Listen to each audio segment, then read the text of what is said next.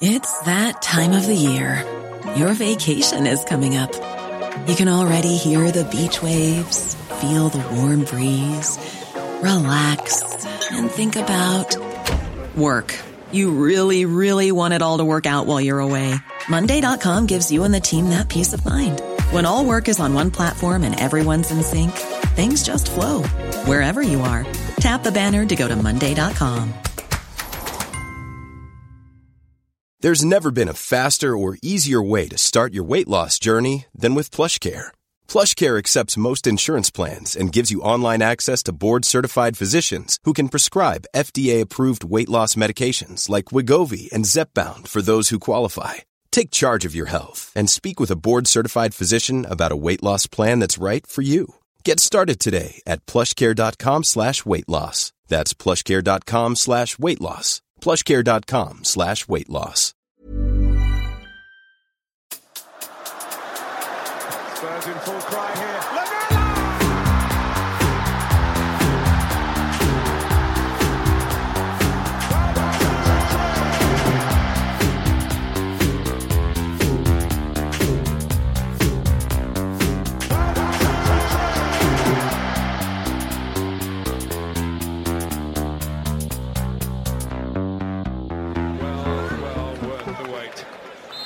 Welcome, listeners, to the Extra Inch. My name's Windy. I'm joined by my sidekick and best friend, Bardi. Hello, Bardi. Hello, Windy. And our tactics guy, and a man whose face is now immortalised in cotton, Nathan A. Clark. Hello, Nathan. I've long been immortalised in, mugshots, wanted posters, do not serves, So it's nice to sort of continue to spread the smile.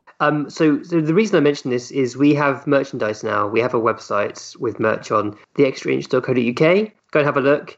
Before we launched the merch, Nathan insisted, and I'm using that word for a particular reason. It's it has to be the word insisted that his hair was updated on the logo, which has now been done.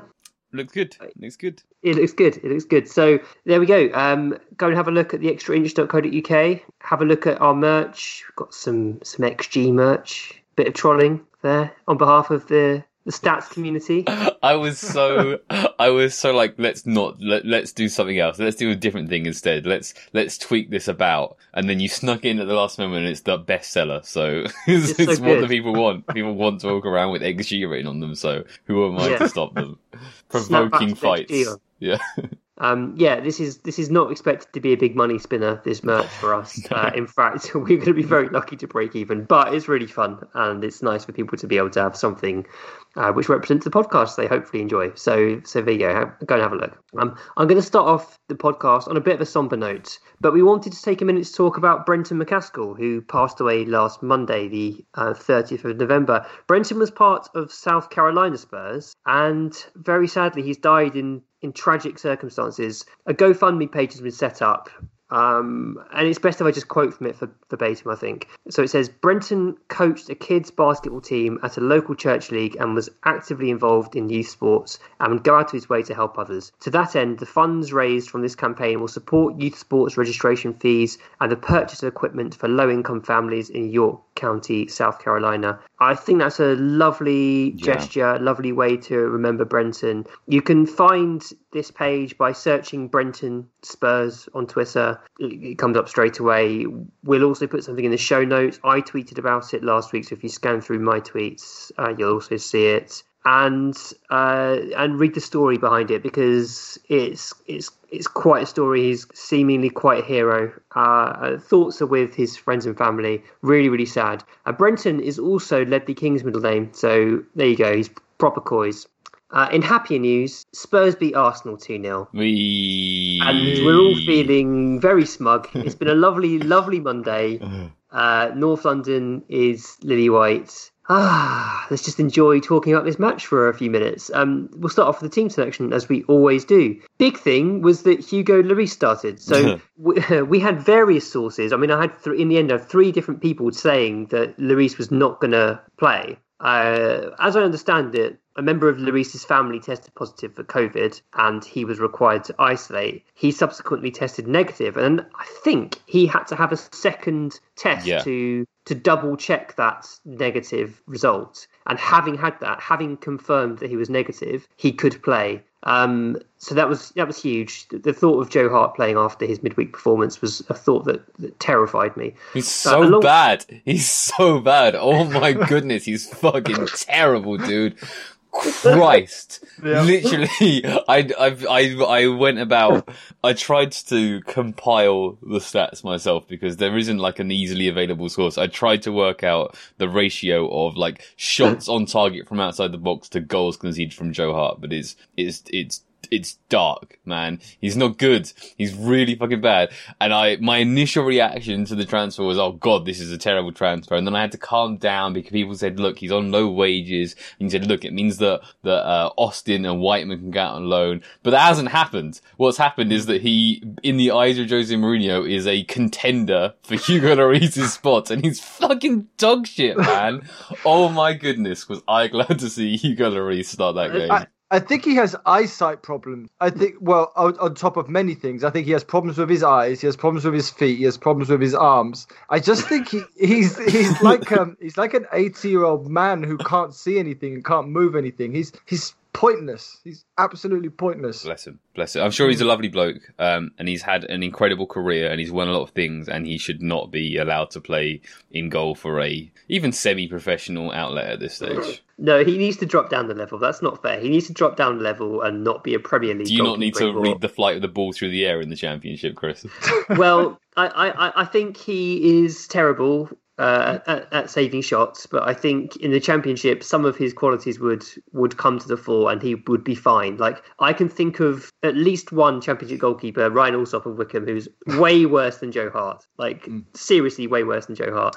I mean, there are worse goalkeepers I've seen in the Premier League. Burnley's number 2, the one that played against Manchester City, he's pathetic. You know, Peacock Farrell, he's the worst goalkeeper I've ever seen. Yeah. So there are bad goalkeepers. The Sheffield United goalkeeper, he's awful as well. He's part of the reason why they're going to get relegated. Kepa's bad as well. You two, look, we've just beaten Arsenal 2-0. Starting off the podcast on such a negative tone, you're going to get us cancelled. Because, by contrast, Hugo Lloris made a really nice save. Yeah, absolutely. No, it was great to have Lloris. It was great to have Lloris fit. It instilled confidence in our backline. It instilled confidence in me. Toby Alderweireld was back as well, like ahead of schedule, I would say. Yeah, I was worried about that. That was huge. I was worried that he was being rushed and that he might be a bit loose in the groin, which is, you know. He absolutely wasn't. That saving challenge yes. Where Aubameyang ran through showed that he was absolutely not loose in the groin.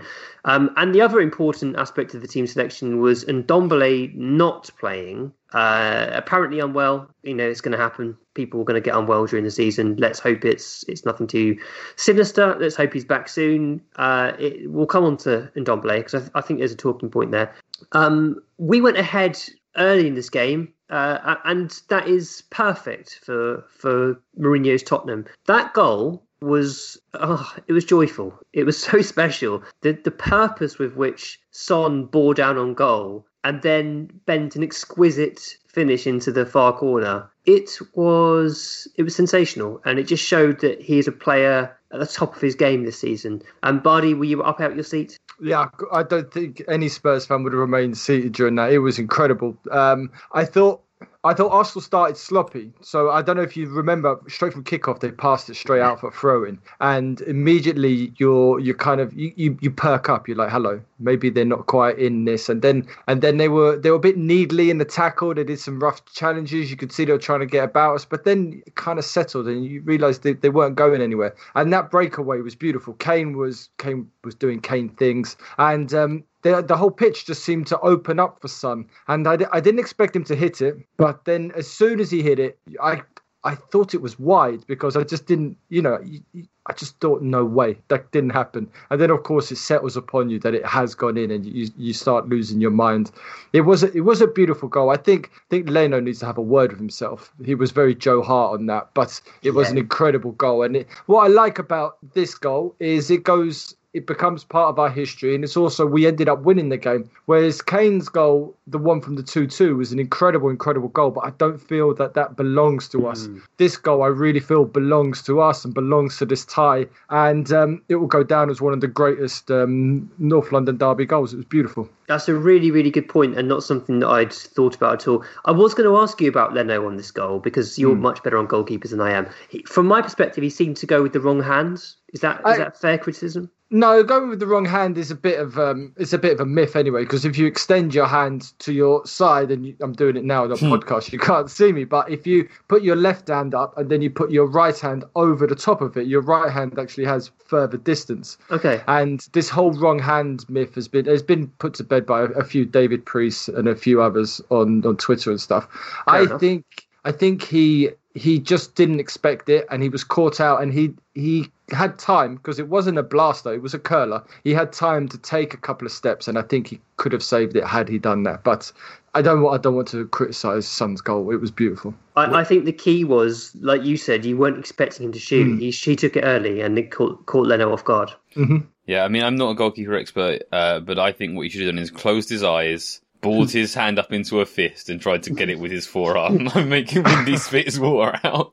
You're a very naughty boy, Nathan. Yeah. You're a very naughty boy. And so obviously that goal was amazing, but then it was, and obviously it was brilliant. But also Arsenal did just sort of like let him shift the ball onto his right foot, like Holding just backed off him. Reguilon made an overlapping run, which I think helped. That was the key. Yeah. But also just like Guendouzi was just like worrying about getting back to fill in for a centre back or whatever, and just ran past Son and let him have this brilliant shot. So I mean, that's part of the joy, I guess, is always watching Arsenal be crap, and they were. And the whole thing with we'll come on to. It wasn't Guendouzi, was it? No, I don't know why you said Guendouzi. Yeah. What are you thinking of? Oh, Jesus. Bellerin, maybe? Yeah, someone. Guendouzi, fucking hell. I mean, Arsenal was shambolic in a few instances at the back in this match. I think it's important that we focus on that and enjoy it, because it was enjoyable. The Kane goal, although it didn't look as pretty as Son's finish, it made me do a noise that I've not done for a while. I got a lot of satisfaction from that finish. I just got this vibe from Kane. He was just like, fuck this, it's going in. And he was having nothing. Yeah. He was like, there was no way that ball was not going in the back of a net when he got it. It was so emphatic, so well struck. And it kind of took me aback a little bit. And also, at that point, I knew the game was over. That's how comfortable I feel with us defensively. I knew that was game over. I knew we'd beaten Arsenal when that goal went in. So yeah. I'm not afraid to say that was the first time under Jose Mourinho that I've really lost my shit. I was genuinely ecstatic in that moment, and I haven't had that yet under Jose. And that was nice. That was good fun. Buddy, what did you make of Kane's goal? It was brilliant. Our American listeners might remember this, but in 2010 World Cup, Landon Donovan scored against. He scored against Handanovic, so Slovenia, and it was pretty much the same. There wasn't much to aim at, so he just levered it, and he couldn't. It's impossible to get your arms up that fast. Yeah. But watching it back, you still think it's not going to go in, because the way it just pings off the crossbar, and it takes time to realise that it's gone in. But the build-up, I liked the counter-attack. I thought it looked good. It was very smart. It was very reminiscent of like a peak Pochettino counter-attack with Eriksen, Dele, Son and Kane all sprinting at the opposition.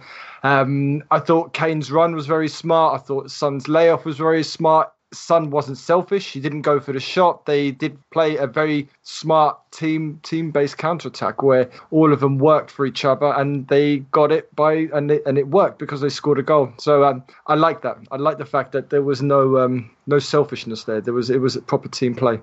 Starts with Aurier staying on his feet, collecting the ball on a 1v1 and playing a smart pass forward, and then suddenly the ball is forwards and it's just like a 4v1. I think Partey went off injured or something, but I laughed. I suddenly saw that we were breaking like 4v3 and I laughed because like what? So I don't think I've seen a 4-against-2 like that in a Premier League game for a few years, I would say. It was so It's 90s football. 90s football, absolutely. Or like a team's had a man sent off and they're having to push him a last minute for a goal, something Sure. like that. You know, Sure. it just doesn't happen, or it shouldn't happen. It was calamitous and hilarious and brilliant. The Partey thing. So I thought throughout the whole first half, Partey looked a mess in terms of his fitness. He didn't look to be moving freely. Like, he's such a nimble player, Partey, Yes. isn't he? He's very yeah, nimble. I said it. That's his style. He can get about the pitch well. He can turn on the sixpence. He's very athletic.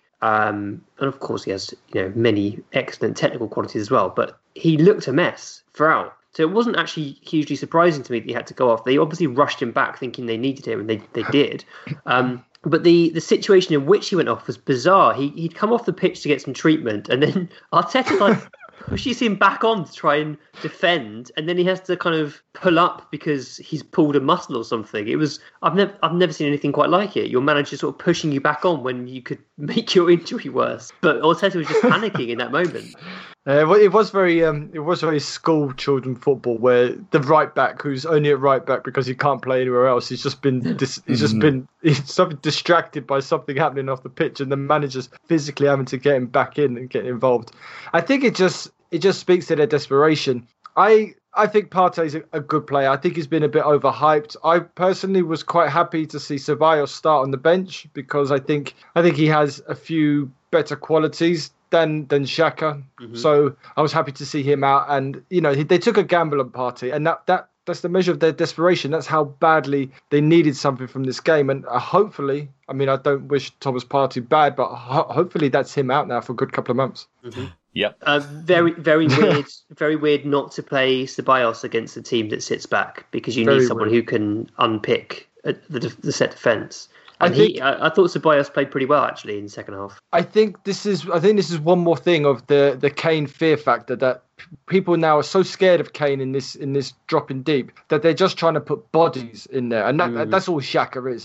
If Xhaka couldn't kick the ball straight, I don't know what he'd be doing with his life. But he was literally just a body there to try and get in the way, try and fill that hole. But he's not even tactically, or he hasn't even got the discipline to do that properly. You saw that in the second goal where he's just wandering around, and it's missed. This whole Arsenal team it's been, I don't know, like a half a generation of footballers going there and just not doing what they should be doing properly, and that comes down to bad management, and is continuing right now with bad management. It's not a good club. It's not a good club. No.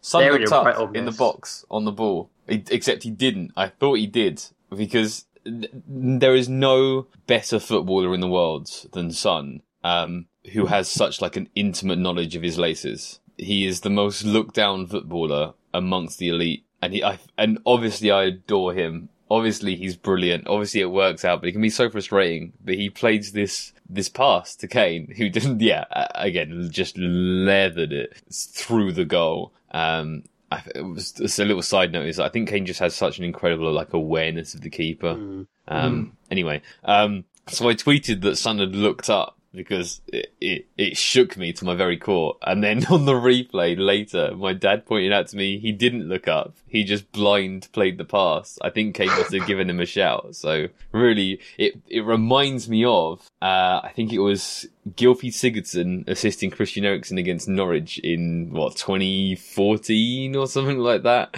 Just a blind assist. Love those. What a goal. Yeah, so we had on the live X subs Q&A we did, Danish Gandhi asked us about relations between our players and budding understandings. We had a long talk about that. It was really interesting, and this is one. They're when Son doesn't need to look up because he knows the runs Kane's going to make. That's a pretty good situation, right? That's the dream. That's the dream. Mm-hmm. So the second half was a bit of a mess, but it didn't need to be anything other than a bit of a mess, because we could just sit back and hack the ball away time and time again. And they were just putting in crosses, and we were heading them away. And it wasn't quite the sort of holding them at arm's length that I'm sure Mourinho would have liked. It wasn't quite the sort of settled, controlled approach. It was a bit sort of quick, get to the loose ball and hack it clear, and then wait for the next attack to come. But that's fine, because we just had complete and utter confidence in our ability to see it out. And I really thought we could see it out. And Arteta's come out post-match and sort of gone, my team couldn't have done a lot more. There was 500 crosses and, we did everything I wanted. It's hopeful football, isn't it? It's low percentage chance creation. They had a couple of moments. They had a couple of moments where I thought that perhaps, in the first 5 minutes of the second half, I thought perhaps they could have taken advantage of situations and they failed to. But then they were nothing, really. I thought Aubameyang was pretty much hopeless, didn't really have any touches. They played Lacazette in a number 10 position, which he seemed completely unsuited to me. He was slow, sluggish, his touch was loose. He tries really hard, Lacazette, but it didn't really look like creating anything. And they look terrible, a shambles in the final third, which was a joy to see.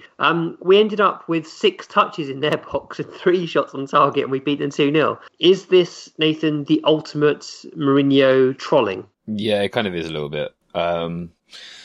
There's like a lengthy discussion or sort of thought experiment exploration to be had about why that is working. It may be that I have just completely underrated the continued applicability of counter-attack football in the year of our Lord 2020. But I think that like my other possible suspicion, other than I'm wrong, is that this is like a bit of a one-off season. But hey, it's working to extremes right now. I mentioned on the previous episode, and I tweeted about it as well, that like the defensive system that's working at the moment, where the central midfielders drop into the channels, is doing a really good job of slowing down teams who like to do the modern positional play thing of attacking 5 verticals of the pitch, because you can just match them across it. And this particular way of doing it, you can be sort of quite fluid in how you do it. And that's really impressive, and it's worked really well now for 3 games. Mm-hmm. But after 2 games, I was worried, because I thought, okay, yes, this has worked, but now we've shown our hand. Now opposition managers can prepare for it. And I was really worried that Arteta would come with smart combinations between central players, up, back and throughs, and aggressive runs from central midfielders with fullbacks retreating back at the right time, and clever plays to sort of pin our central midfielders and exploit the space in front. And what they did instead was just lob the ball at Dyer for 90 minutes. I don't know. I mean, I'm still thinking, how much longer are people just going to completely play into our hands?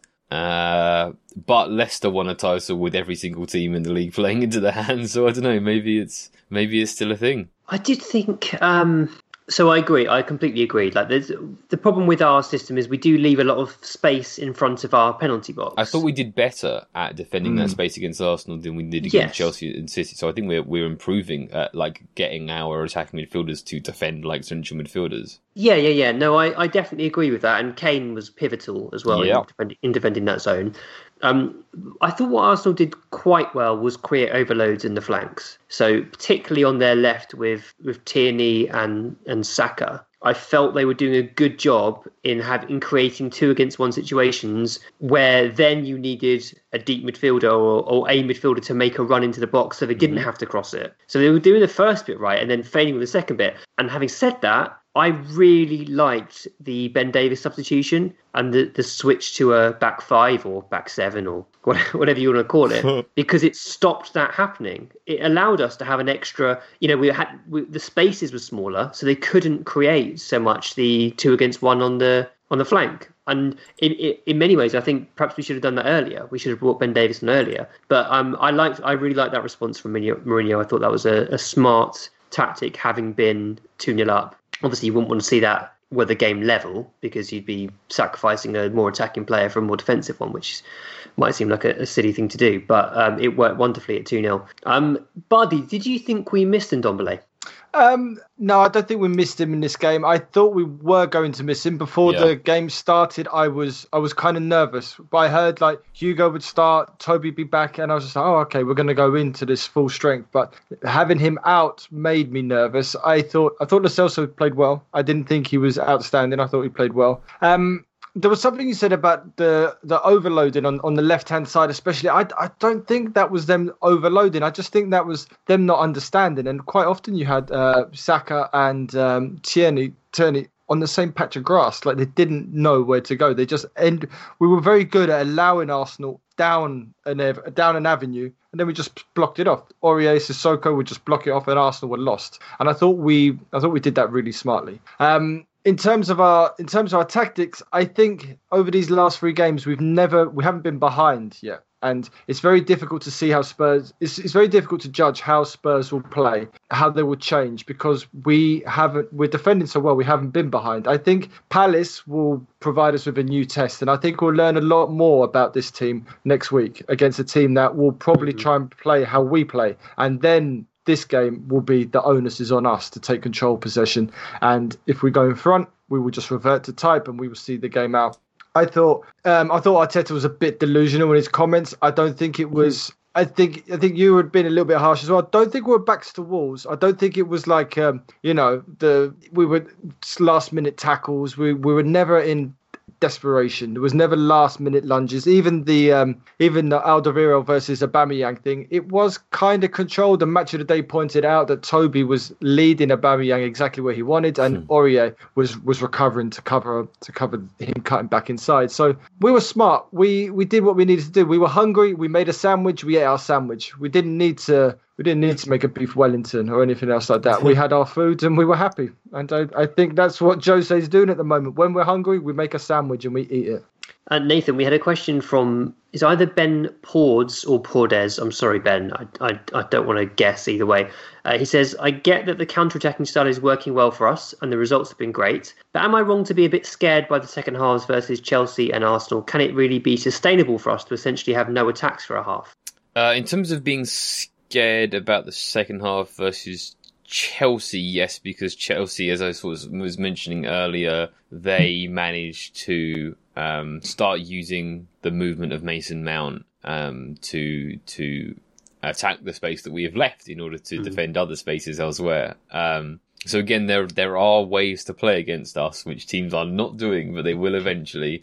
And it's a matter of like, do you cash out now? Do you go, this has worked for several games, but soon teams will cotton on, so we need to abandon it? Or do you play up until the point that it fails and then do it afterwards? But in terms of the second half versus Arsenal, no, that's completely sustainable. As long as you score an unsustainable rate in the first half, as long as you score your first 2 shots, you don't have to do any more attacking. If you can defend, you can defend, you know? So no, from a purely pragmatic point, you don't have to attack when you don't have to attack. I think it really helps because it puts the fear into the opposition. It prevents them from overcommitting. It keeps them on their toes. It breaks up their attacks. But if you are capable of keeping a team at arm's length for 45 minutes, then there isn't a reason that you shouldn't. I think what Bardi said is the really important point, that Palace is a different situation because you expect them to bunker down a bit. And our worst performances this season have been against West Brom and Burnley, would you say?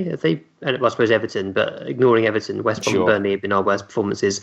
In the games where they've been a bit more defensive, the opposition's been a bit more defensive-minded, and we've been the ones who've had to ask the questions. Lask, Antwerp. Yeah. Good shout. Yeah. Although, yeah, I guess so. Although Lask are a bit different. We'll come on to Lask. I'm intrigued to see how we handle that. We've had 3 games where we have been able to sit back and just sort of prod teams on the counter. Yeah. We won't be able to do that against Palace. No, I mean, we have seen us work in possession. Like we had a strong, nearly a full game against Newcastle. Suddenly every single other possible example is going to escape me in this moment. But, you know, ludicrous whether we've been good in possession. We've shown that we have that ability. It's just not at the same level as our counter-attack ability. Yeah. It's just not going to work every week against every setup. And I think that I'm starting to sort of cheat ahead to last year again already, but like the higher teams press us, the more difficulty we're going to have. I think lower blocks are actually, as long as we have at least one of Ndombele and Lo Celso on the pitch, that we're eventually going to churn out sufficient number of chances.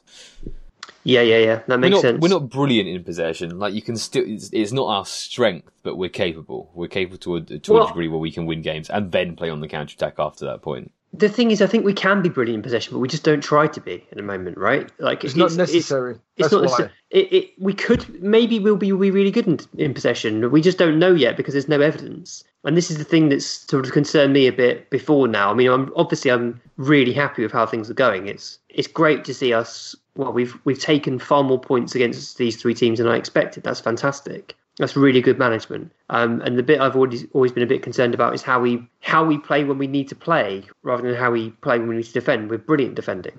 But you're being fearful of something that's not happened. You're like the people now that are criticising Kane for breaking people's necks, which he's never done. So you're worried about something. Yeah, you're worried about something that hasn't happened yet. When we go behind, eventually we will go into a game where we go behind. Then we will see how we react. And I think with the options we have, we can drop Kane deep and put on Vinicius. We can change it that way. You can take off Bergwijn and put on Bale, who's capable of doing something out of nothing. You can take off Sissoko and switch him for Winks, or you switch him for Lo Celso and you play Lo Celso and Ndombele at the same time. I think we have options there. I think in the games that we've played so far, we've played a formation to win that. And so far, we haven't had to go to a plan B because plan A has worked perfectly. But of course, when there will be a point where we need a plan B. But I think to a lot of people, Sky are criticising Spurs over a plan B, which they haven't had to use yet. So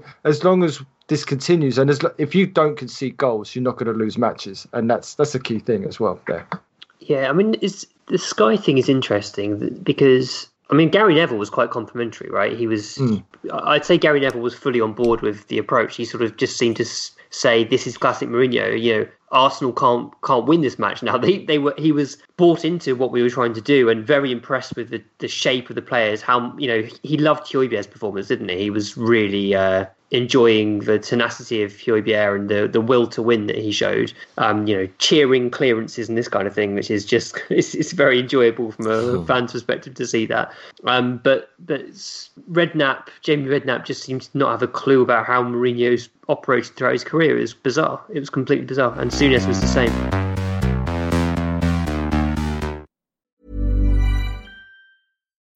When you need mealtime inspiration, it's worth shopping Kroger, where you'll find over 30,000 mouth-watering choices that excite your inner foodie. And no matter what tasty choice you make, you'll enjoy our everyday low prices, plus extra ways to save, like digital coupons worth over $600 each week. You can also save up to $1 off per gallon at the pump with fuel points. More savings and more inspiring flavors make shopping Kroger worth it every time. Kroger, fresh for everyone. Fuel restrictions apply.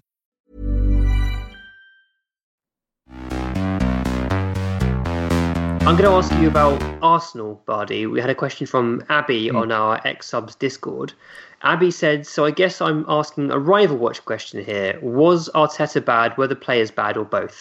I don't think. I think Arteta has a plan of how he wants to play, and he has this wonderful idea of playing beautiful football. But he's not got the players. He's not got the players to do that. So, are you a bad man? If you're not getting results by continually repeating to do something, a bad manager doesn't change. Throwing in 45 crosses is something that David Moyes used to say when he was at Man United. He was like, we threw in all these crosses.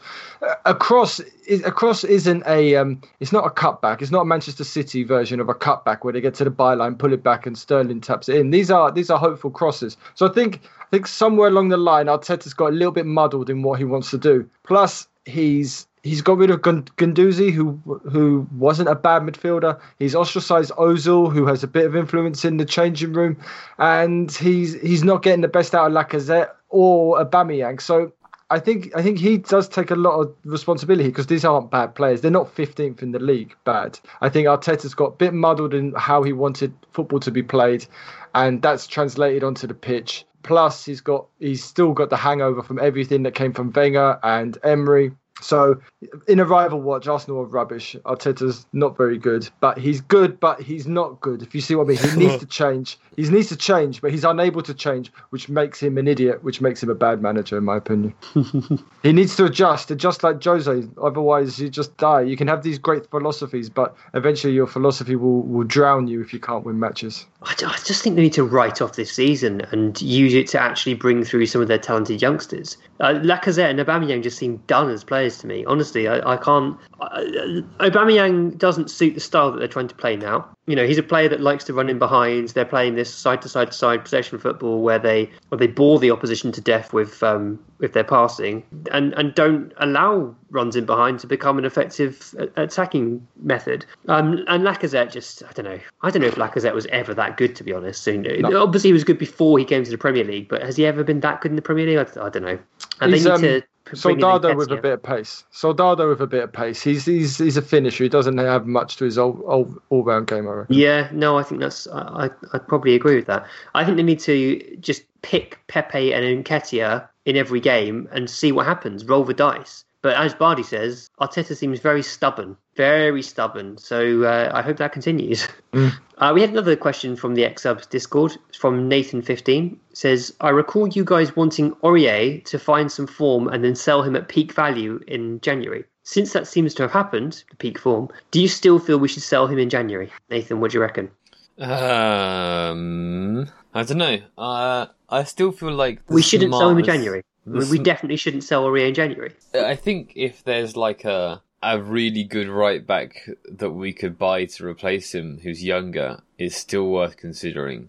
I don't know. He has drastically exceeded my expectations. I'm going to be doing a video on Aurier this week as requested. Ooh. So I said in the Discord server that like there isn't an analysis of that game that isn't just the obvious, that we sat back and we counted them and Arsenal was silly and that's it, and they put a bunch of crosses in and that's not an effective attack. Right? That's not a good video. So I said, what do you want instead? And they said they wanted Aurier. So I'm going to be doing a match analysis of Sergio Aurier. So maybe if I really get him under the magnifying glass, I'll be even more impressed. But I'm still tempted to, just always sell high, buy low. That's. I get it. And I have been his biggest detractor for the whole time he's been at Spurs. Yes. I think he's been a complete liability for most of his Spurs career.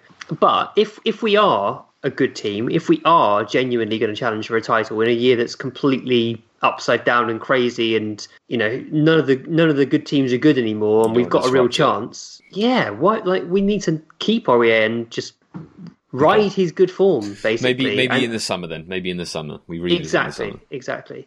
And he's not a player that I think is a good up and down fullback. I don't think Sergio Aurier is a do-it-all fullback like Reguilon is, for example. Reguilon owns the flank. He can do everything on that side. He's so good, man. He's genuinely one of our best players. I think Reguilon is so good. Turned up at the club essentially on a what is basically a loan, and is just immediately one of the best left backs in the world.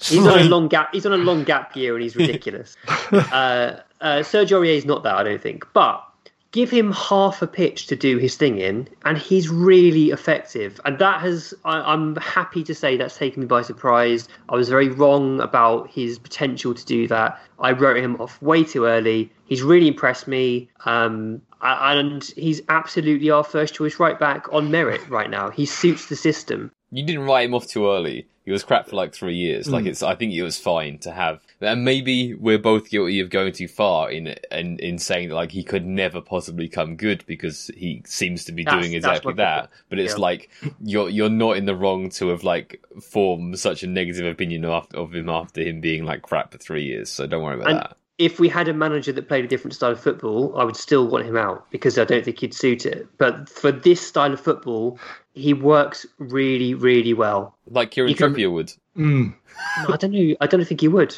I don't think he would. I don't think he's tenacious enough defensively. I don't think he's athletic enough to do what needs to be done. I think Mourinho is getting the absolute maximum out of Aurier. Yeah. He's using him perfectly. Yeah. I mean, who would have thought that we were like last year, we played the wonky back four because Aurier is a better attacking fullback than he is a defensive fullback. Whereas this year, the wonkiness has gone over to the other side and he's just get to the halfway line, stop, and just worry about defending. Like he doesn't, you don't really see him attack. Well, we haven't been attacking much anyway from fullback, on the right hand side. But your job now is just to stop the opposition, and he does it really well. And there was moments where I started to wince, and I would old Aurier might have just put a foot in or dangled a leg, but he's been so disciplined and so smart. And Yeah, we have been giving him credit. Sometimes we get told off for not giving Sissoko enough credit, but we have been giving him a lot of credit.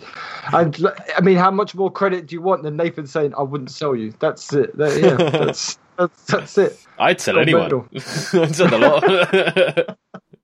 Yeah, Nathan always wants to set off our whole first team. Yeah, he's just all about the money. That boy. Yeah, they call me Nathan Cash Clark. Clark. Yeah, there you go. I don't really want to do this, but we ought to talk about Lask. It was absolutely horrendous, really awful. So the thing I thought that was interesting that we could talk about was Mourinho's post-match comments, which were the fact that the Europa League group phase doesn't motivate some of the players. I knew it. When I saw the warm-up before the game, I had a feeling, and I told the players before the game that there was a huge difference in intensity, communication, and enthusiasm in their warm-up, and our warm-up and our warm-up, because I was looking at both. Nothing surprises me. So Mourinho is saying that we weren't mentally prepared for this match. What did you think, Buddy? I mean, the only team that really loves the Europa League is Arsenal. I mean, they absolutely love it. Spurs in the Europa League. This is not a new trait. We've barely turned up for the group stages in the Europa League ever.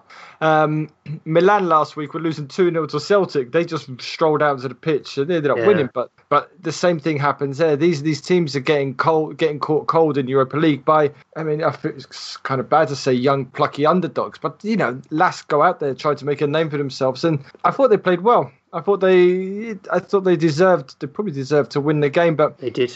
Spurs' motivation, perhaps. I do like how Mourinho always manages to be in the right, even when he's in the wrong. His team weren't very good, but he's like, I knew they weren't going to be very good. But surely, Jose, it's your job to make sure they're good. Yeah. Anyway, make some subs at half time if you're you got 5 of them and you're happy. Yeah, I don't know. So he excused a couple of players, didn't he? Højbjerg and Son. Højbjerg and Son. Yeah, that figures. I mean, essentially, Lask pressed us very well, and Sanchez is always someone who struggles on the ball.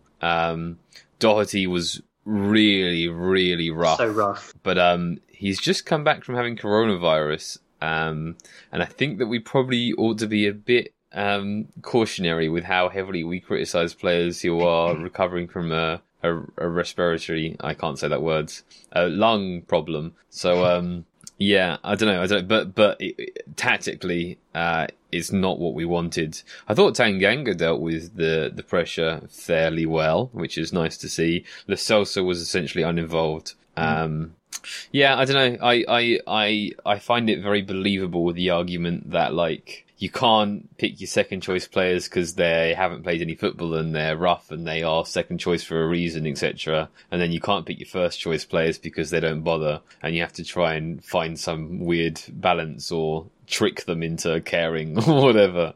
Yeah. I don't know. But they were also like, you don't want to play Davinson and Doherty against pressing sides, that sort of stuff. So there's more at play.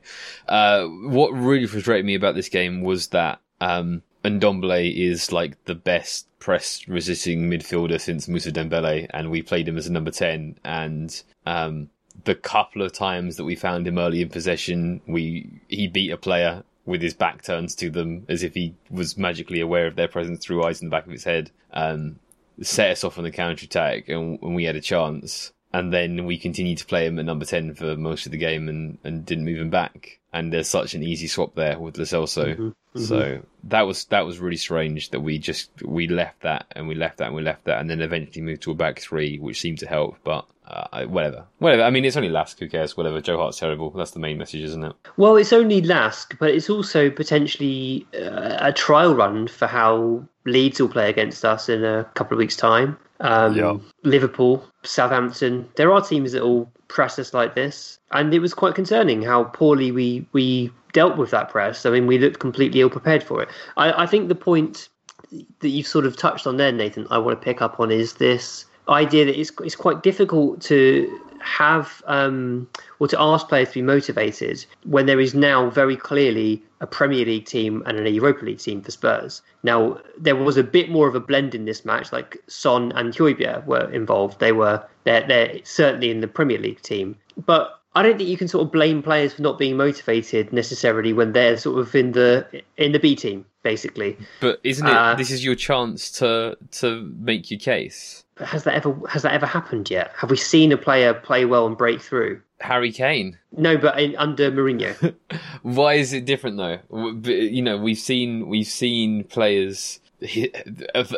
Clubs all over the world impressed in the second choice competition and earn their place in the first choice competition. Why isn't? I guess that's the point you're making. Why isn't that happening right now? Yeah, exactly. Something's going wrong with the preparation, but also, as Bardi said, LASK were really good. They were really well coached. They did a really good job. They're clearly inferior players, but they worked well as a team. They worked well as a unit, and I thought they had a really impressive press. I mean, I hated watching that match. It was unbearable to watch awful. Because they had us where they wanted us. It was not good. And Davinson Sanchez, like you touched on, oh my God, he could not cope at all. His distribution was horrific, absolutely horrific. And I just feel he's lost so much confidence now. I really feel sad watching him play because he was not a bad player a couple of seasons ago, and he's regressed so much due to his mental state, shall we say.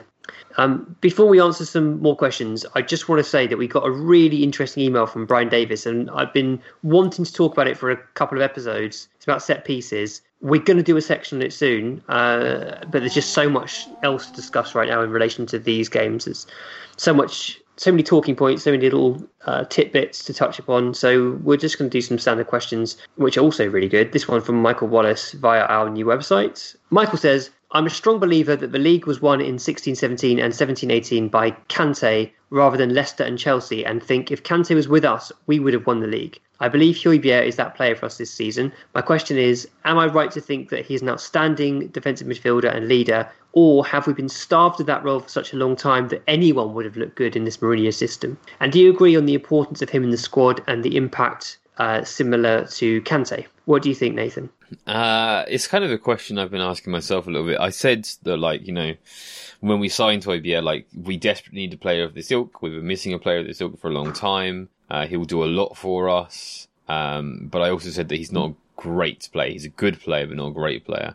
And he's kind of looks more like a great player, So I'm having a slightly hard time placing him, but no, I think that he is better than I thought he was. I think that he's gone up to the level of the players around him really well. Kante didn't win the league on his own twice, but he was just equal. He was, as integral as Jamie Vardy and Mahrez. He was as integral as Eden Hazard, and whoever else you want to pick out. So, I mean, he's really good. In terms of similarity to Kante, it's an interesting one. He's talking about impact, but I think they're very similar stylistically. People discuss Kante as being this sort of just sit in front of the defence and mop things up, but he's always been a back and forth, a north-south athlete, as my friend Mo likes to describe players as being. He carries the ball forward, he's a decent passer. This is both of them.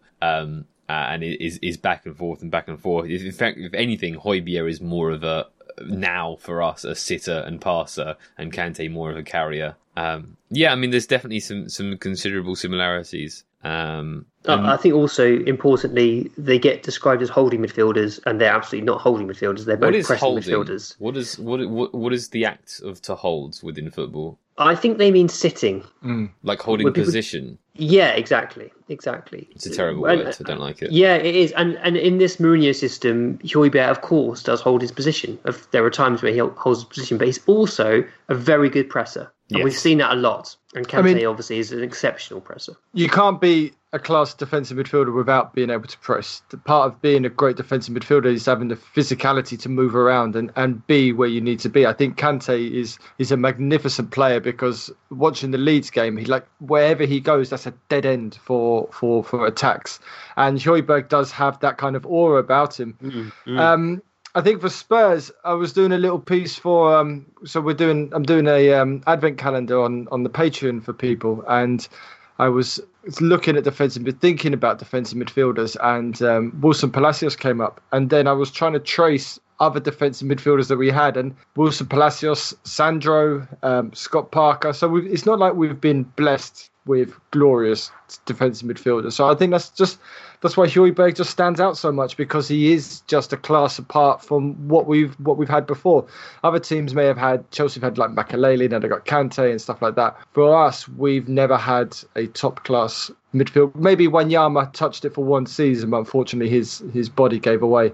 I mean, peak Wanyama and Højbjerg together now, you'd never lose a match. But I just think for what came before, Højbjerg was average or occasionally good. That's what makes him look even better. Yeah, he's also got the ideal personality for this team. You know, he's very demanding of his teammates, but more than that, he's an organizer. He's someone who has a really good understanding of the game, to the extent where, you know, people are now saying it would be weird if he doesn't become a coach in the future, because he just seems to talk well about the game. He's a good communicator generally. I referenced just before we signed him, there was an interview he did with the Football Ramble, and he just comes across as so mature and articulate and intelligent. But he's also a bit of a bastard on the pitch as well. You know, he likes to get at the opposition and wind them up and get in their faces and try and intimidate them. He kind of got a bit of everything, and I really like that about him. He had a really good shot, didn't he, against Arsenal? It was straight down Leonard's throat, but it was a good try.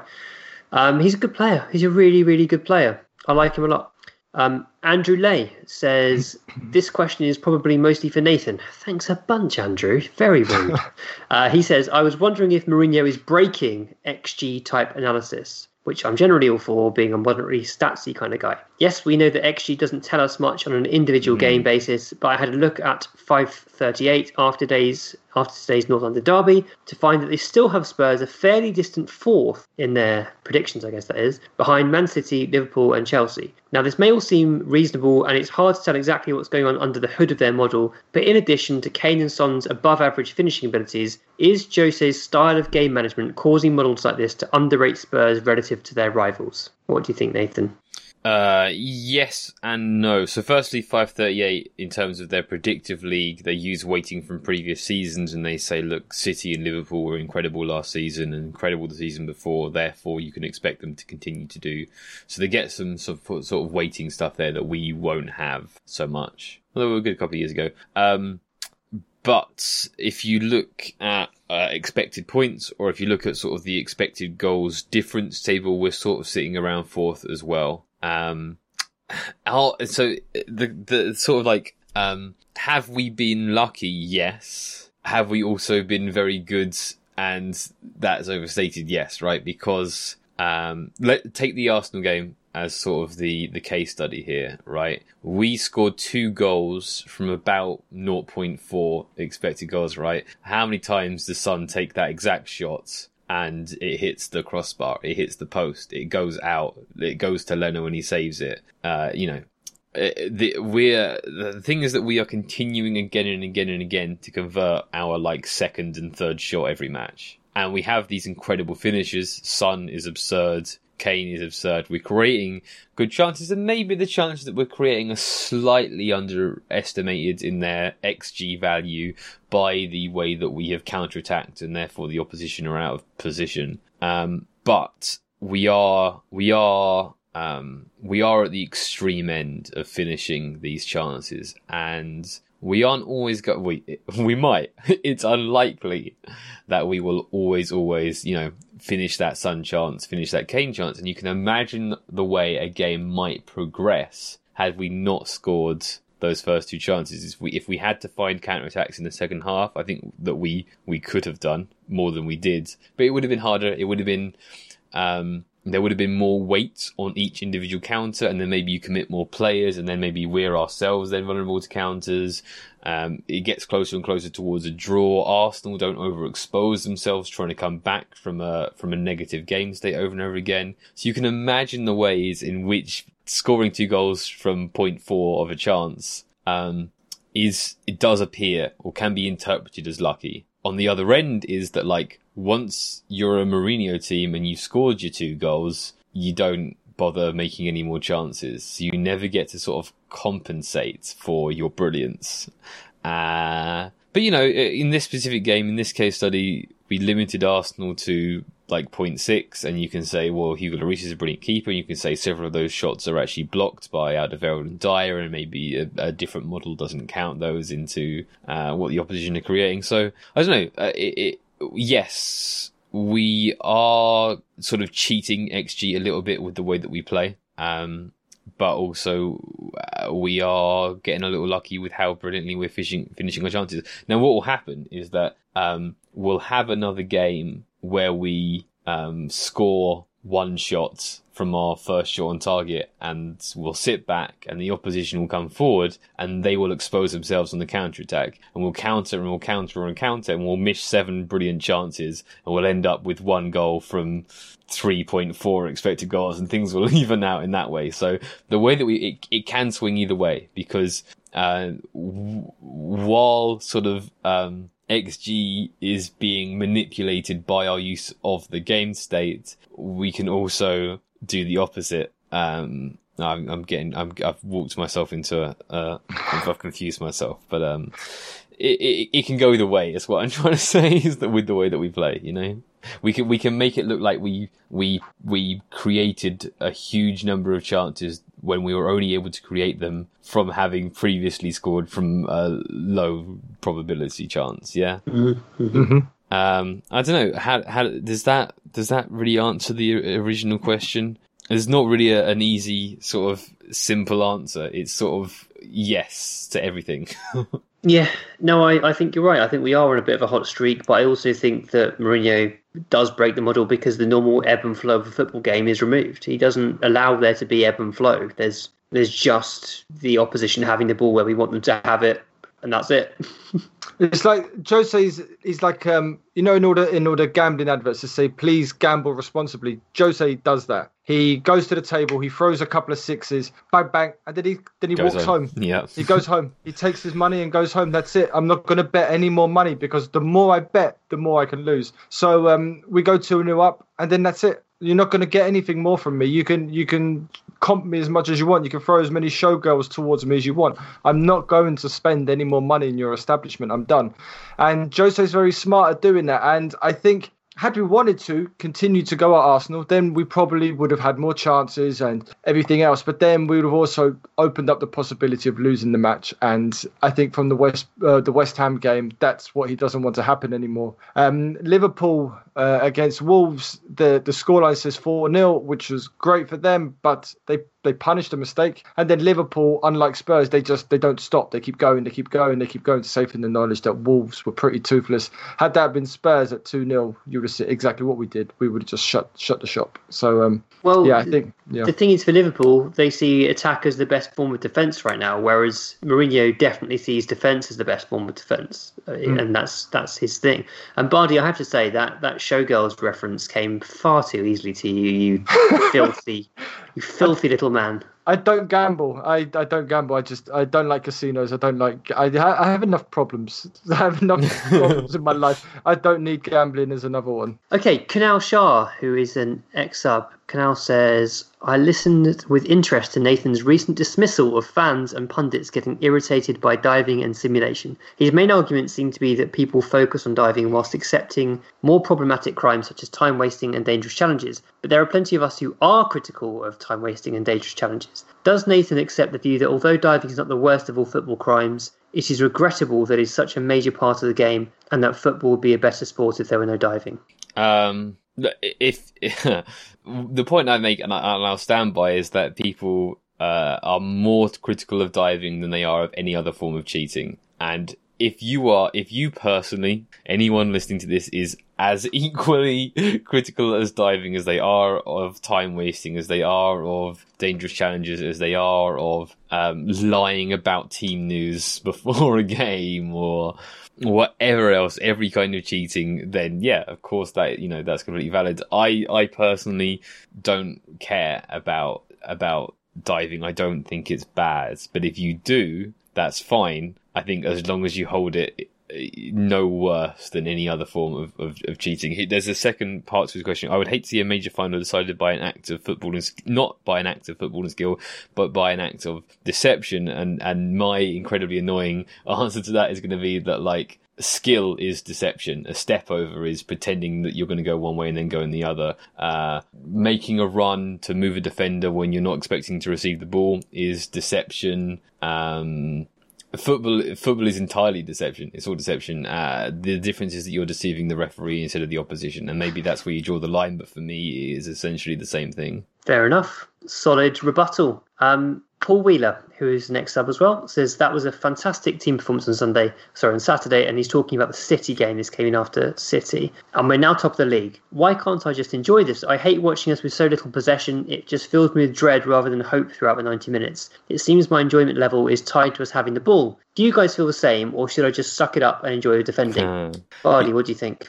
I mean, he did write this after the City game, but the question is still pertinent now because we went through a game without having possession. I think Paul just needs to change his preconceptions about what winning a football match involves. Flav said something on the Fighting Cock. He did a little speech about we've tried many things at Tottenham and we've never done anything. All of a sudden now we have a manager who's going against what we've grown up to believe, this myth and everything else that we've had. And all of a sudden now we're picking up results. And I'm fully on board with this. I'm fully on board with this experiment. It's not even an experiment now. This is a proper project. I'm fully on board with scoring goals and then defending that, not giving away easy goals, not giving away easy points, being a solid defensive team. And I take joy in watching Højbjerg close down space. I take joy in watching Aurier become a proper defender. And I take a lot of joy in Dyer getting his big head on things. I still don't think he's the greatest centre-back in the world. But what we were saying before about Arteta not adapting, we've got Toby, who's not as nimble as he once was and who hunched over when he was having to chase people. He's no longer having to chase people because we've developed a tactic which makes Toby look world-class, which makes Dyer look world-class, makes Aurier look incredible. We have got a world-class left-back. We've got a world-class centre-forward, world-class wide forwards. And then we've got Ndombele and Lo Celso who are potentially up there as well. There's so much joy to be taken from this. But just because we don't have the ball for 80% of the match doesn't mean anything. And anyway, possession, isn't it a stat? Possession nothing to do with time. If me and Windy pass the ball to each other 1,000 times and no one else passes the ball, then we have loads of possession. But we haven't done anything. We haven't gone anywhere. We haven't achieved anything. There's so much beauty in what Tottenham are doing right now that just don't worry about it. Just cheer up and enjoy it. I'd be interested if Paul actually has the same question now a couple of games on, because I struggled with the second half against City. I was worried, but I've sort of learned through the process. I mean, eventually we are going to concede while defending, like it's inevitable. But I wasn't worried about Chelsea very much, and I wasn't worried about Arsenal once we'd gone a goal up because it's functioning very well essentially. So I'd be curious if Paul has sort of learned as I have, and is now experiencing things differently. And in terms of just sort of like more generally the lack of enjoyment level, I'm kind of not a million miles away from that. I pay less attention than I did before, you know. I've begun to experience Spurs more as like a highlights and a results experience. Like you watch the goals, you watch the Ndombele skill, and then you can just sort of passively be aware of us defending our box. And I would really recommend it. Having more confidence in our defence, if you can make yourself feel that way, and therefore not being sort of like nail biting, horrified by it. I don't know. It's a different football experience to what I'm used to, but I do think that there is joy to take from it. I just want to. It feels. I don't know. I'm going to say it anyway. I want to go back on something Bardi said. I disagree with this sort of idea that Spurs pre-Mourinho were just this one homogenous lump of of non-achieving football club, because it's just not right. Yeah. Like, we've had some amazing successes in our club's history and amazing non-successes. Like, the Pochettino era was fantastic. Every pundit thought that we were the best football club for a year. I remember seeing that table where basically if you split the back half of one season and the front half of another season together, we were the top of the league and we were brilliant. And it just didn't quite, it didn't quite work out the right way for us for various reasons. Daniel Levy didn't back him, blah, blah, blah, blah. There's always reasons, but it didn't mean we weren't brilliant. We were brilliant. And what Mourinho is doing at the moment is absolutely fantastic. He's making Spurs win matches with the resources he has available. But again, that might not continue forever either. We know we've already spoken about being on a hot streak, and that's fine. We're not the best football club in the Premier League, and we're not the richest football club in the Premier League. I just wanted to sort of clarify on that. I think in terms of possession's a funny one because I think a lot of managers used possession as a defensive tactic anyway. I mean, I definitely think Pep Guardiola uses possession as a defensive tactic. If your team has the ball, then the opposition can't score. So I don't get too worried about possession. For me, it's more about the style of play and the means to scoring goals. Like how regularly can we score goals against teams that will defend against us? And I think the less we practice doing that, the less we attempt to come up with a style, the more concerned I'll be about that. And also, is it the best use of our players? I think we've got a really, really good team. I've said we're not the best team in the league, but I think we're top 3. And I think we could play a more attractive style and still do well, perhaps even do better. But at the moment, it's going really well. So who am I to complain about it? Harry kind of made some really good points. Mourinho is a football manager. He doesn't want to play great football. He just wants to win football matches. And I think you just have to accept that when you've got Jose Mourinho as your manager. And like Nathan says, you find other things to enjoy about it. You focus on the goals. You focus on Harry Kane being happy. You focus on Son Heung-min being happy. You focus on the fact that we get to watch Ndombele play every week at the moment. It's really good. It's really enjoyable. There's lots to enjoy. It's not exactly as I would have written it had I written the script, but we shouldn't be unhappy about the way things are going at the moment. Yeah, I don't think anybody. I mean, of course, I'm not playing down Pochettino's. What Pochettino did, what he did was incredible. It did fall apart, but I don't think anyone should hate us winning games this way because football changes. And you're right, possession can be dour, possession can be boring. The Spain team that won the World Cup in 2010 was I found it pretty boring, and they had all the ball. Famously, Arsenal quite a mechanical team to watch. Really mechanical. Spain, Arsenal have all the ball, and they're tremendously boring. So football changes every season in the Premier League. If you just want to look at that, every season something different happens, and a team wins it by doing something different that no one else can catch up to. They don't adjust quick enough. Man City, Leicester, Liverpool, they've all won the league by playing differently. And all of a sudden, Jose's seen the group of players we have and has created something so far that works. I think against teams which are a bit more defensive and the onus is upon us, I still think there's enough goals in Harry Kane to unlock teams like that. Even just a header, he's got 25, 30 league goals in him if he stays fit, and that's more than enough to brush away, as we've seen West Brom and do Burnley and everything else like that. So I agree. What I would love is Tottenham to play this expressive, beautiful football, of course. But I'm fully happy with what I'm seeing now because obviously we're getting results. And I still think there's more to this Tottenham team. We're doing just enough to win these matches and not pushing. Look how many players are breaking down across the Premier League. And we've been relatively lucky in terms of muscle injuries. And perhaps that's to do with our style of play and why in this Premier League it's a war of attrition this year. Perhaps why we'll be the last team standing because we're reserving. We're keeping stuff in reserve for the run. I would also add that under Pochettino, by the end, we were quite a boring team to watch for much of the last year. We didn't play...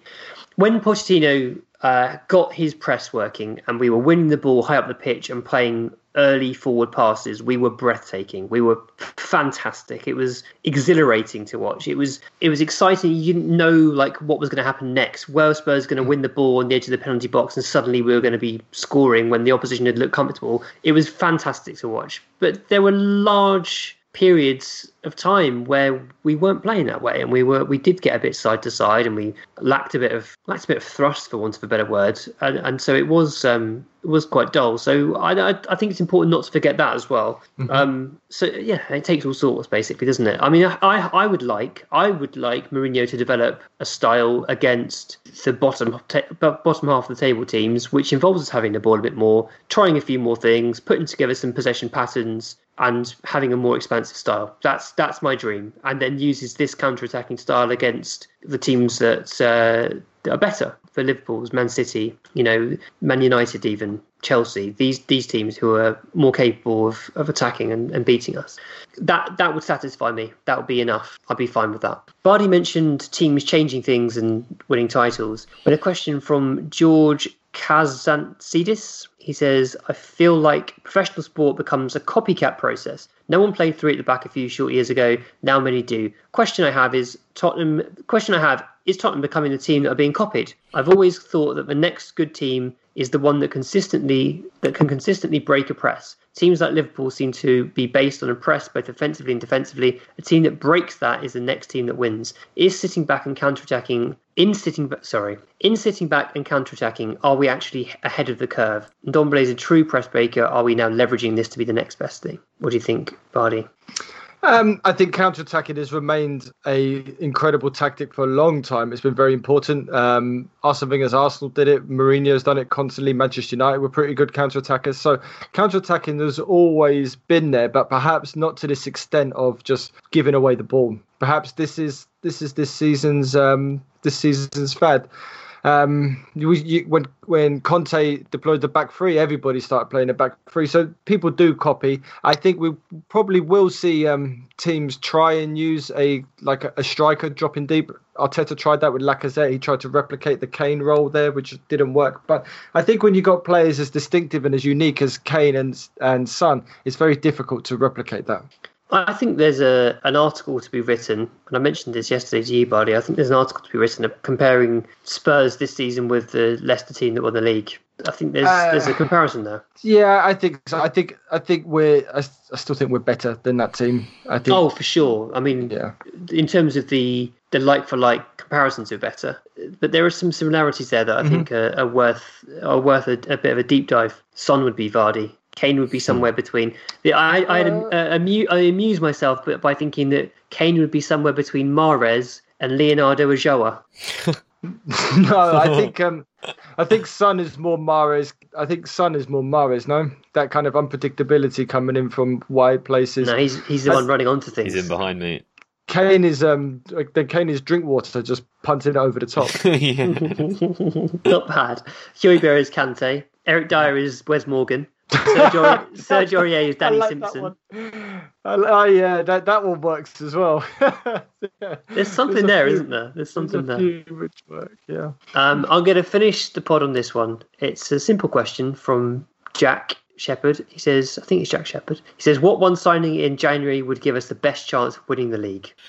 Are we happy with right back now? You tell me. Okay. So I guess we're talking about centre-backs, aren't we? Where else would we... Well, where do you think we could have the biggest sort of league-winning effect? It's either replacing Eric Dyer, who's having a very good season, or it's replacing Moussa Sissoko, who's having a very good season. So you could replace Moussa Sissoko with Ibrahim Sangare.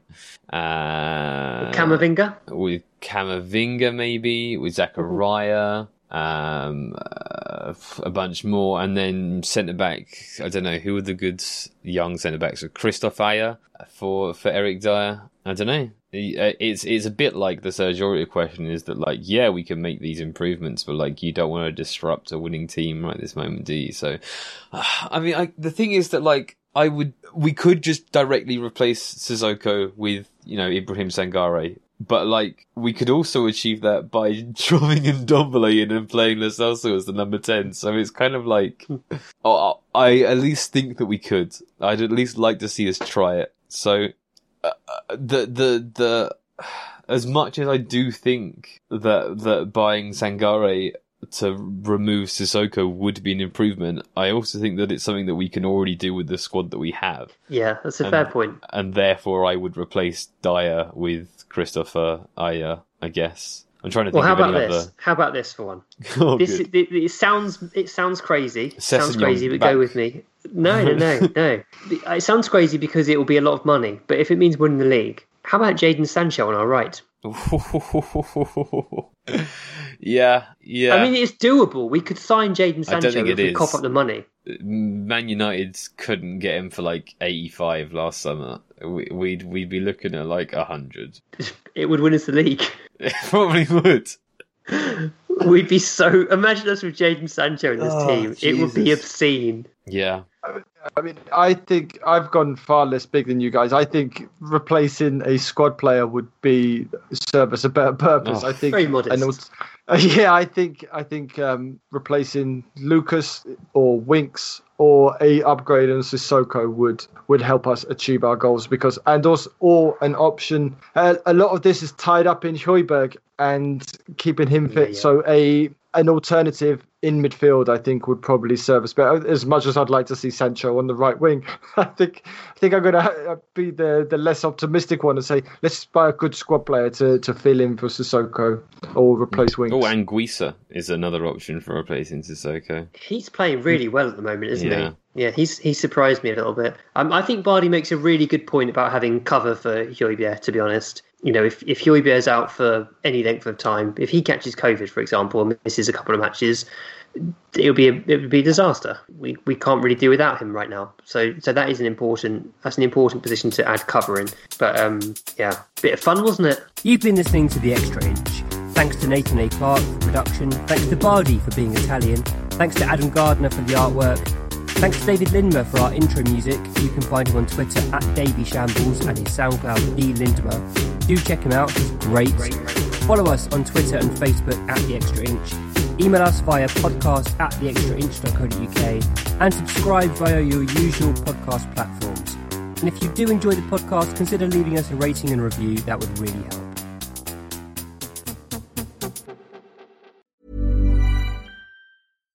When you make decisions for your company, you look for the no-brainers. And if you have a lot of mailing to do, Stamps.com is the ultimate no-brainer. It streamlines your processes to make your business more efficient, which makes you less busy. Mail checks, invoices, legal documents, and everything you need to keep your business running with Stamps.com. Seamlessly connect with every major marketplace and shopping cart. Schedule package pickups and see your cheapest and fastest shipping options from different carriers, with rates up to 89% off USPS and UPS rates. And with the Stamps.com mobile app, you can take care of mailing and shipping wherever you are. Make the same no-brainer decision as over 1 million other businesses with Stamps.com. Sign up with code PROGRAM for a 4-week trial, plus free postage and a free digital scale. No long-term commitments or contracts. That's Stamps.com. Code PROGRAM.